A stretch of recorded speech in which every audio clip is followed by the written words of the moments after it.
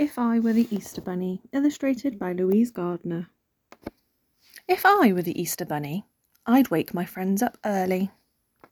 If I were the Easter Bunny, I'd fill my Easter basket with lots of chocolate eggs and hide them all over the meadow for everyone to find. If I were the Easter Bunny, we'd have a happy hopping competition and an Easter egg and spoon race. Ready, steady, go! If I were the Easter Bunny, we'd make pretty Easter bonnets and I'd lead the way in the Easter parade. Quick, march! If I were the Easter Bunny, I'd have a yummy picnic tea. And at the end of the day, everyone would go home with a bag of tasty treats.